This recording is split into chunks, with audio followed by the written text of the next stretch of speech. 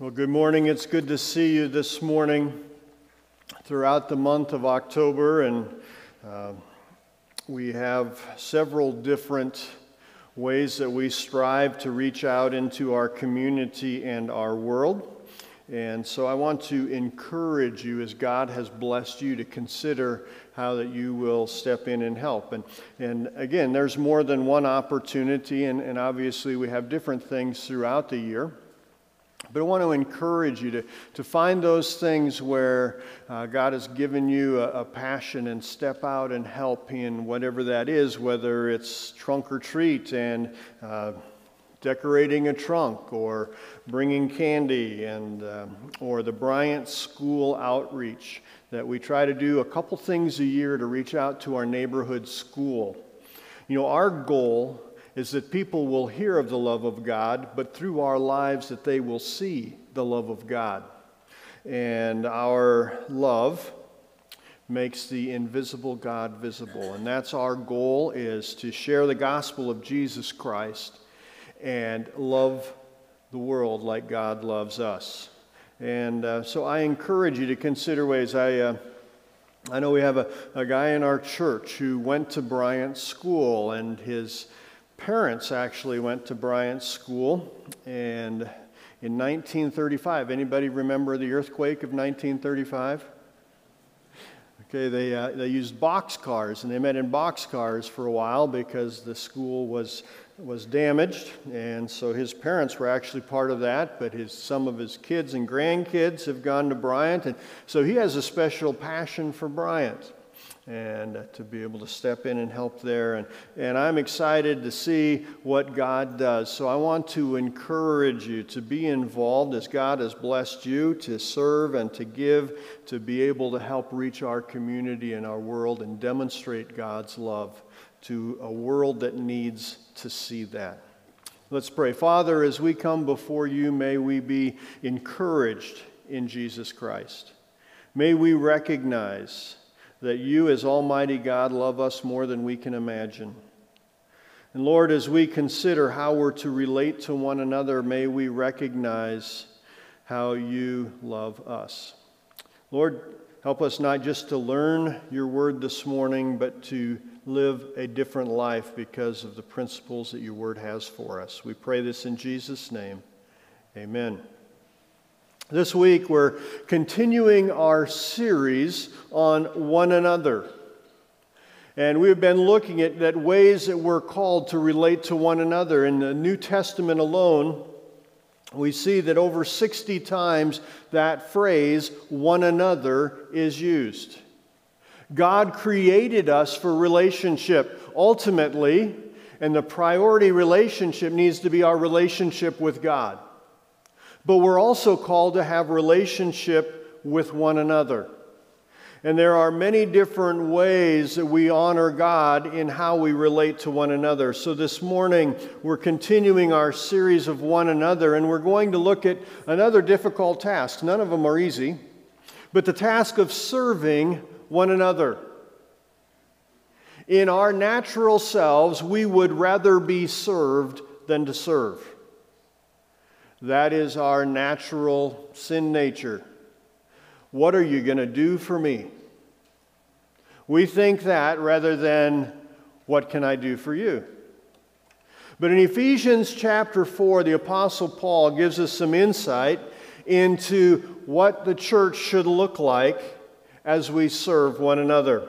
Let's look at Ephesians chapter 4, beginning in verse 11. It says this: "And he himself gave some to be apostles, some prophets, some evangelists, and some pastors and teachers, for the equipping of the saints, for the work of the ministry, for the edifying of the body of Christ, till we all come to the unity of the faith and of the knowledge of the Son of God, to a perfect man, to the measure of the stature of the fullness of Christ, that we should no longer be children, tossed to and fro and carried about with every wind of doctrine, by the trickery of men and the cunning craftiness of deceitful plotting, but speaking the truth in love, may grow up in all things into him who is the head, Christ, from whom the whole body, joined and knit together by what every joint supplies, according to the effective working by which every part does its share, causes growth of the body for the edifying of itself in love. As we mature, as we grow in Christ, our natural action should be that of service. And as we all serve one another, and as we serve the world around us, the church is strengthened and the gospel is proclaimed. In this passage, we see several different things, several different pictures of what the church should look like. And we see in these first verses, we see God's pattern for the church. It begins in verse 11, where leaders are called to equip. Ephesians 4, verses 11 and the first part of verse 12 says, "And he himself," that's Christ, "gave some to be apostles, some prophets, some evangelists, and some pastors and teachers for the equipping of the saints." You see, there are ones that are called to lead the church. And they're challenged to equip the people for the work of the ministry. So leaders are called to equip. But it doesn't stop there. It goes on and continuing in verse 12, and we see that people are to serve. Ephesians 4:12, the last part of the verse says, "For the work of the ministry." So we saw that the equipping of the saints for the work of the ministry, for the edifying of the body of Christ. We often fall into a misconception that the church pays the staff to do the work. God's plan isn't that. God's plan is that we all do the work. Every single one of us as part of the family is prepared, gifted to serve together. And we all have a part that we are called to do. If you, I know it's football season, if you have a favorite football team and you say, okay, we paid our quarterback a lot of money, so they need to do everything. And the linemen stop and say, I don't get paid as much as the quarterback, so I'm just going to sort of let him handle it, and I'm just going to sort of sit on the sidelines and enjoy Gatorade. What's going to happen to the team? It's going to be a disaster. We're all called to do our part. The people are called to serve. So we need to be equipped to serve. And then he goes on in verse 13, as we see the final part, the piece of the puzzle of God's pattern is that we all mature. Ephesians 4:13 says, "Till we all come to the unity of the faith and of the knowledge of the Son of God, to a perfect man, to the measure of the stature of the fullness of Christ." The term perfect man means mature. It doesn't mean that we don't sin, but it's that we are mature followers of Christ, and we mature when we become more like Him. And so God's pattern is this. Leaders are called to equip, the people are called to serve, and we're all called to grow, to mature. And then he goes on in verses 14 through 16 and talks about in our individual lives and as we relate to each other, our process. As individuals, we're to grow spiritually just as we're to grow physically. We begin as a child. In verse 14 it says this. It says that we should no longer be children, tossed to and fro and carried about with every wind of doctrine by the trickery of men and the cunning craftiness of deceitful plotting. Children are influenced by everything around them, and without direction they can go the wrong way. If you have children, I'm sure every single one of you can remember the time when they come back and say something they did and you say, "What were you thinking?" Anybody ever have that? What were you thinking? And the answer is probably they weren't. But guess what? As adults, we have that same struggle. But in children, sometimes it is very obvious. It's like, didn't you think about what would happen if you did that? No. As children, we need help. As children, we need to grow. And children are influenced by everything around them.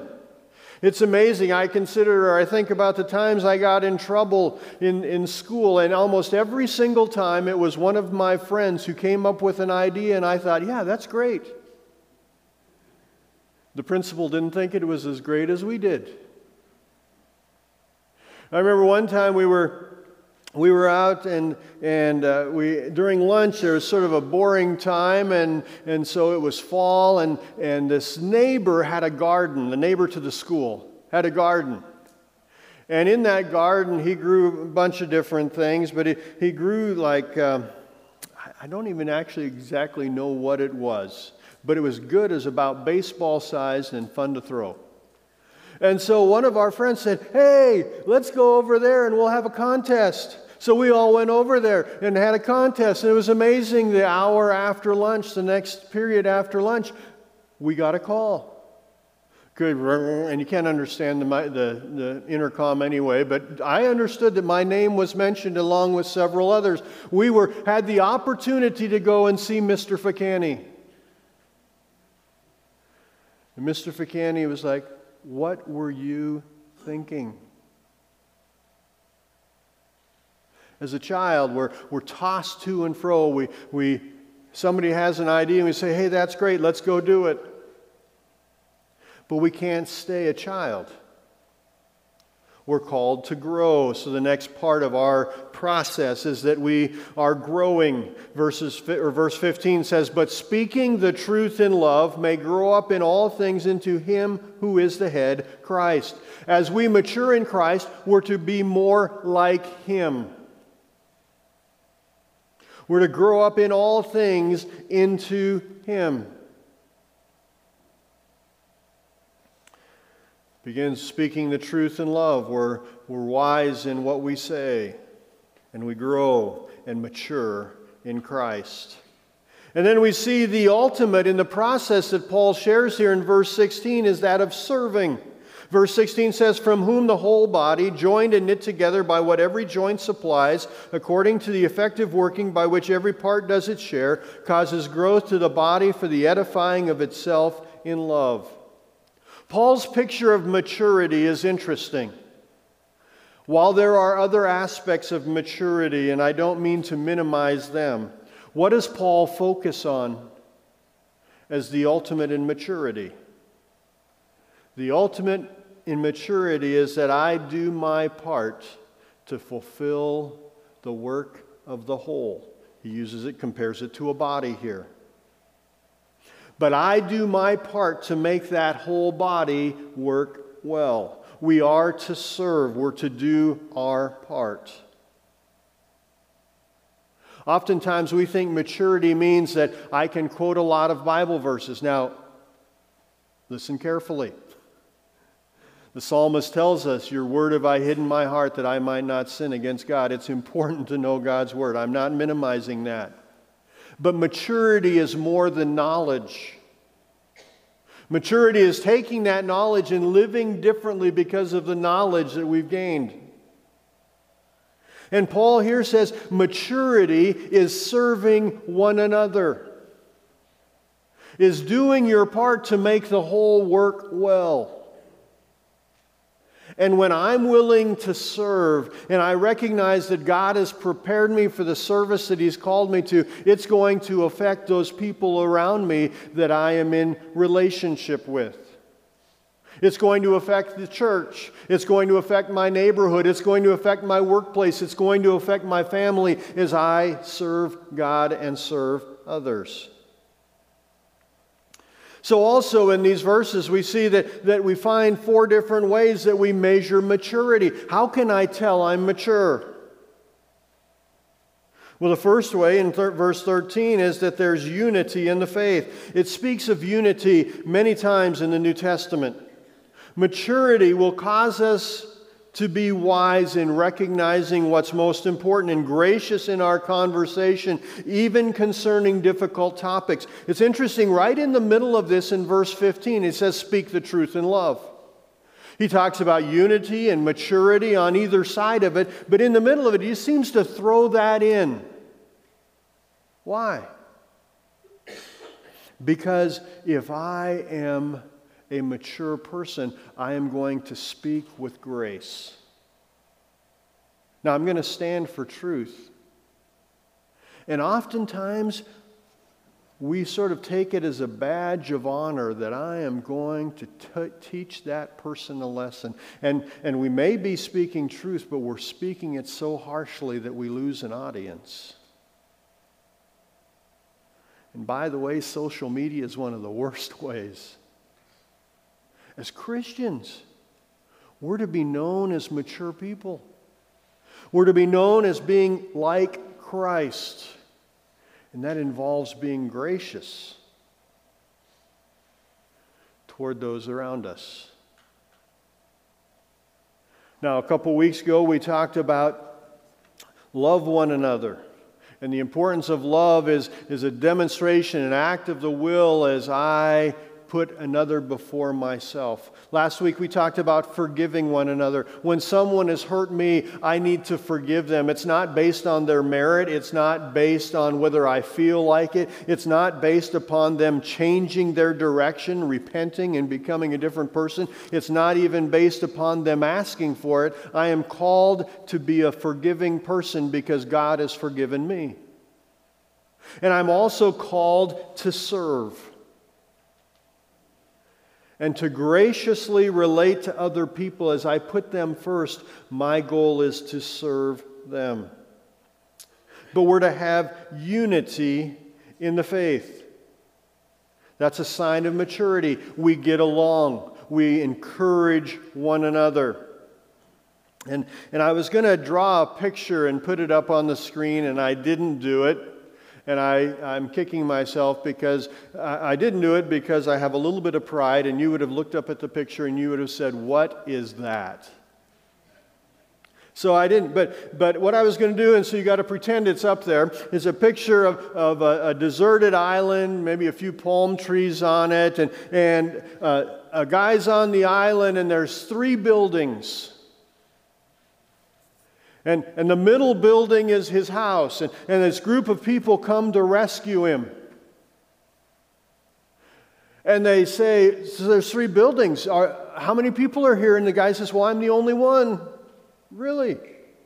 Well, why are there 3 buildings? And he said, well, the building in the center, that's my house. I thought, oh, that looks nice. You must have worked hard to build that. Oh, yeah. Well, what's the building on the right? Well, that's my church. Oh, great. You're a religious man. That's wonderful. Well, what's the building on the left? Well, that's my former church. Some of you will get that a little later. We have a hard time with unity. It's got to be our way. And we don't put others first. It's interesting that throughout the New Testament, so many times as Paul and others are writing to churches and groups of people, they tell them, unity. You need to strive for unity. Now, I say this and I look at our church and I'm amazed at the unity that we have. God has done amazing things, and it's for God's glory, and it's because I believe that there are people that are desiring to grow, to serve, to put others first. But we got to continue to work at that. So a sign of maturity is unity. Another sign of maturity that Paul mentions here is knowledge of the Son of God. He continues on there in verse 13 and into verse 14, saying that we need to know Christ better. We need to know Him to be like Him. We need to study His Word. In any relationship, we grow when we know that other person. If you've been married for any length of time, I hope that you know your spouse better than the day you got married. We need to continue to grow in that knowledge of Christ. And then we see stability in our faith. Verse 14, that mature person, that child is pushed each and every way by the winds of those around them. A mature person will be able to recognize right and wrong and to be stable. And then in verse 16, serving one another. Service is an indication of maturity. Verse 16 reminds us that we have our part to do, and as we do our part and everyone else does their part, the church will grow and impact the community, and the world will see it as we function together, each doing what we're called to do. Unfortunately, there are some misguided mindsets that keep us from maturing and impacting the world around us. Misguided mindsets. And I pray you don't think these are harsh, but I challenge each and every one of us to look at our lives to see at any time we can fall into any one of these misguided mindsets. One misguided mindset is, I'm just an observer. I'm just here to watch. That's not what God calls us to do. I guarantee it, if you're an observer, after a period of time, you're going to lose any passion and you're going to make no impact. We're not called to be observers. Now, maybe you're here this morning and you say, this church thing is new and I'm just sort of checking it out. Well, I'm glad you're here. And we have the greatest love story ever told, the story of God sending His Son, Jesus Christ, to die for our sins. But oftentimes, there are people who have trusted Jesus Christ as their Savior, and then they just want to sit back and watch. That's not what God calls us to do. We're called to be active, not just observe. Now, there's a second mindset here, and I know all of them are up on the screen here, so you're probably already thinking ahead, but just bear with me here. The second one is a citizen mindset. I demand my rights. Now, when we think of citizen, we think of it in a positive way, and in many ways it is. And we're called. It says, I'm not a citizen of this world. I'm a citizen of God's kingdom. And, this world is not my home. The old song sang, this world is not my home. I'm just a passing through. My treasures are laid up somewhere beyond the blue. But when we have a citizen mindset of, I deserve my rights, it becomes all about me. Now, as a citizen, I have rights. But my goal cannot be to focus on what's mine. I'm called to put others first. And then there's a third mindset that really fits with the second one, and that's a consumer mindset. I've come to be served. What can you do for me? I come and I want things that are best for me. And I guarantee you, with the consumer mindset, you're going to become pretty discouraged. Because the first time something happens that you don't feel, well, that really wasn't best for me, you're going to be starting to look for something else. And you're never going to be satisfied. And we all struggle with this. I doubt the last time that maybe you and a group, you and your family, or you and a group of workmates or whatever went out to a meal and you said, all right, let's pick a spot, and you're thinking, boy, I really hope they pick a spot that I don't like. No. We want our favorite. But yet we're called to serve, not to be served. In Matthew chapter 20, the disciples were arguing with who was the greatest. And they were fighting. And James and John, they went out of bounds because they even got their mother involved, who came and said, my son should be sitting at Jesus' left hand and right. This is, and the other disciples were like, what? No way. And they were all fighting. And Jesus comes into the middle of their argument. And notice what he says in verses 25 through 28 of Matthew chapter 20. It says, but Jesus called them to himself and said, you know that the rulers of the Gentiles lord it over them, and those who are great exercise authority over them. We're going to stop there for just a second, there at the end of verse 25. What's happening? Jesus said, listen, in the world around you, it's all about who has the power, who makes the decisions, who is in control? But then he goes on in verse 26 and he says, yet it shall not be so among you. In other words, you're to be different. But whoever desires to become great among you, let him be your servant. Verse 27, and whoever desires to be first among you, let him be your slave, just as the Son of Man did not come to be served, but to serve and to give his life a ransom for many. Jesus is saying, listen, don't think about how you can be served.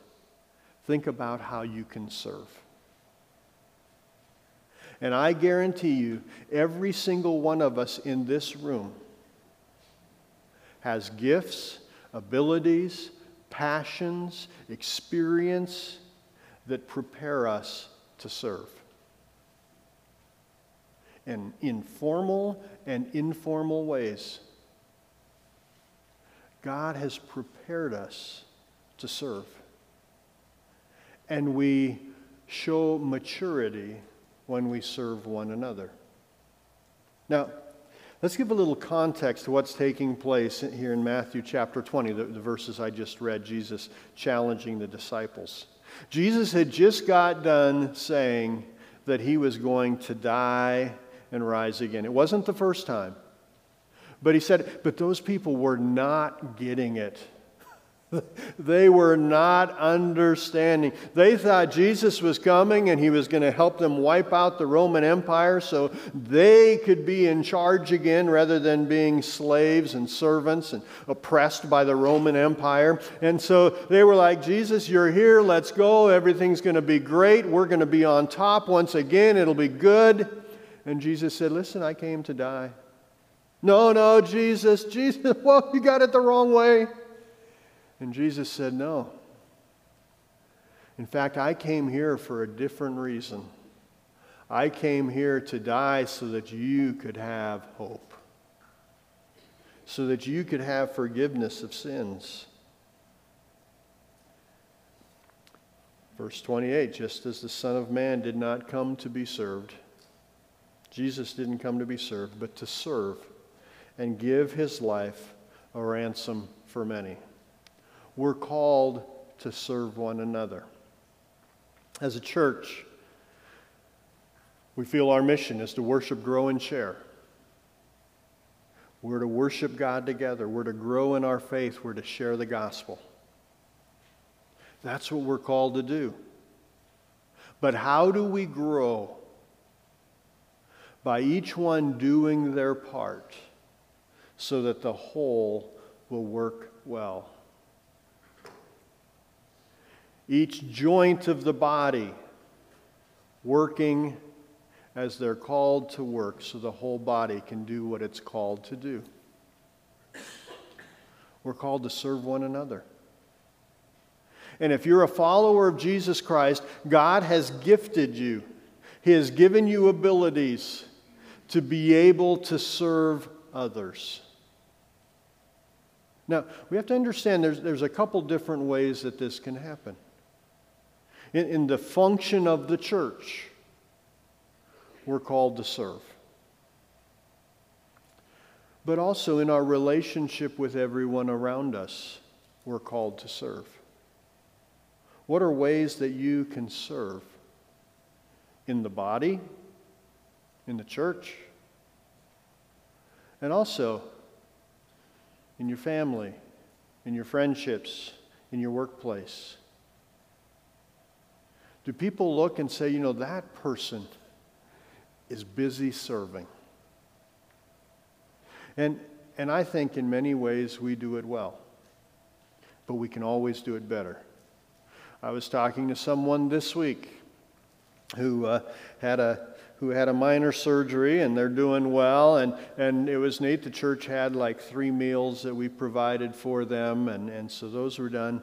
But the people were like, we've got a bunch of food because other people just said, hey, I'm bringing something over. And those people were overwhelmed by the generosity, by the service of other people that were part of the body that stepped up to serve. It can be something simple. It can be something big. It can cost financially, or it can simply be giving of your time. By the way, I think giving of our time is oftentimes harder than giving financially. We're called to serve. We should be known as the people that are continually looking out and encouraging one another and helping the people around us by serving. As we follow the example of Jesus Christ, if we go back to the love one another, remember Jesus gave two different pictures of how we're to love one another. Love one another as you love yourself. And that was the original one. We all went back all the way back to the book of Leviticus and talked about that, how that was the original command, that the people of Israel were familiar with that. So in the New Testament, those disciples that were hearing Jesus say, love one another, they'd heard that before. It was to be part of their culture, but they're to love one another as they love themselves. We don't have any issue loving ourselves. But we're to love one another. But then he said, but I give you a new commandment. Love one another as I have loved you, Jesus speaking. That elevates what that love looks like. And if you remember last week, Ephesians 4:32, forgiving one another as God in Christ has forgiven you. We're to forgive.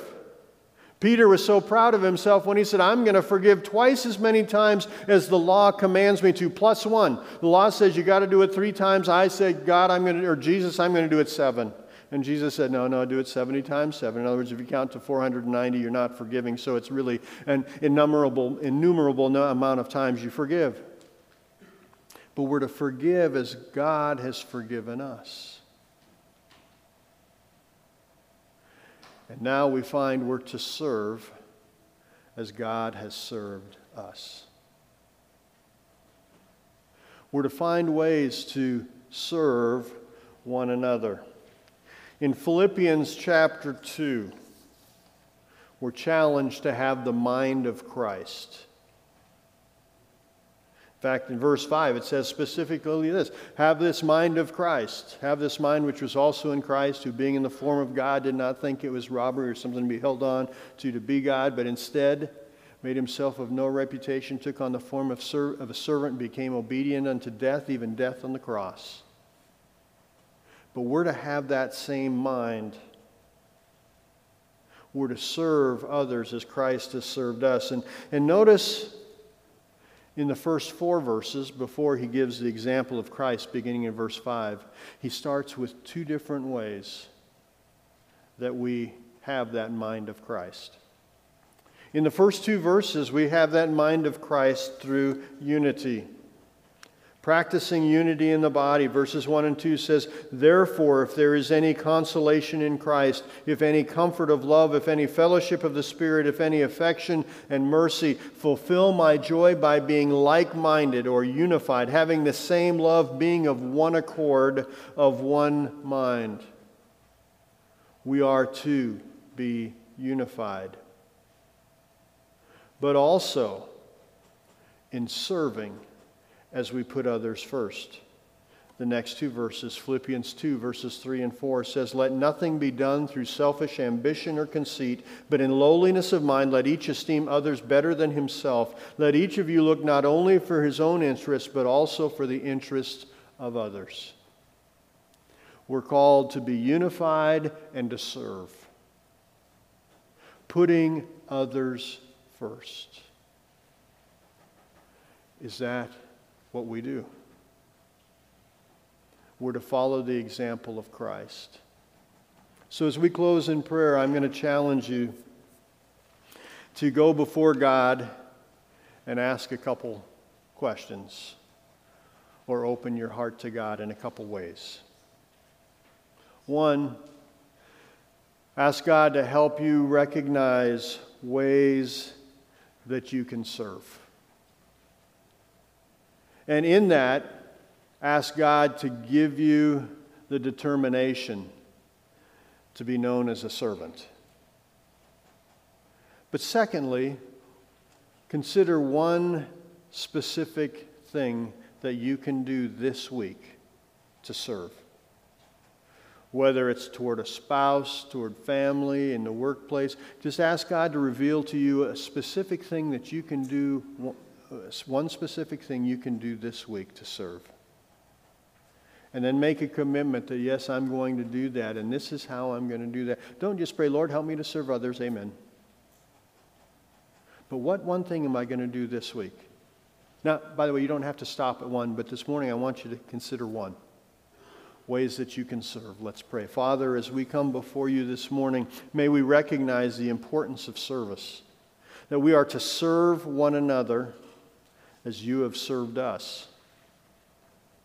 Lord, that we do our part so that the body as a whole works well.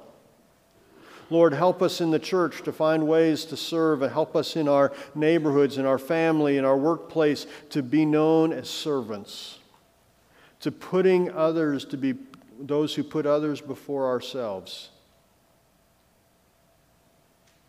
To be great in your kingdom is to be a servant of all. Help us to be that kind of a servant. Lord, help each one of us today as we consider a specific thing that we can do to serve this week. Help us to be diligent in thinking of what that would be and determined to fulfill that commitment. And Lord, may you be glorified in the way that we serve. We pray this in Jesus' name. Amen.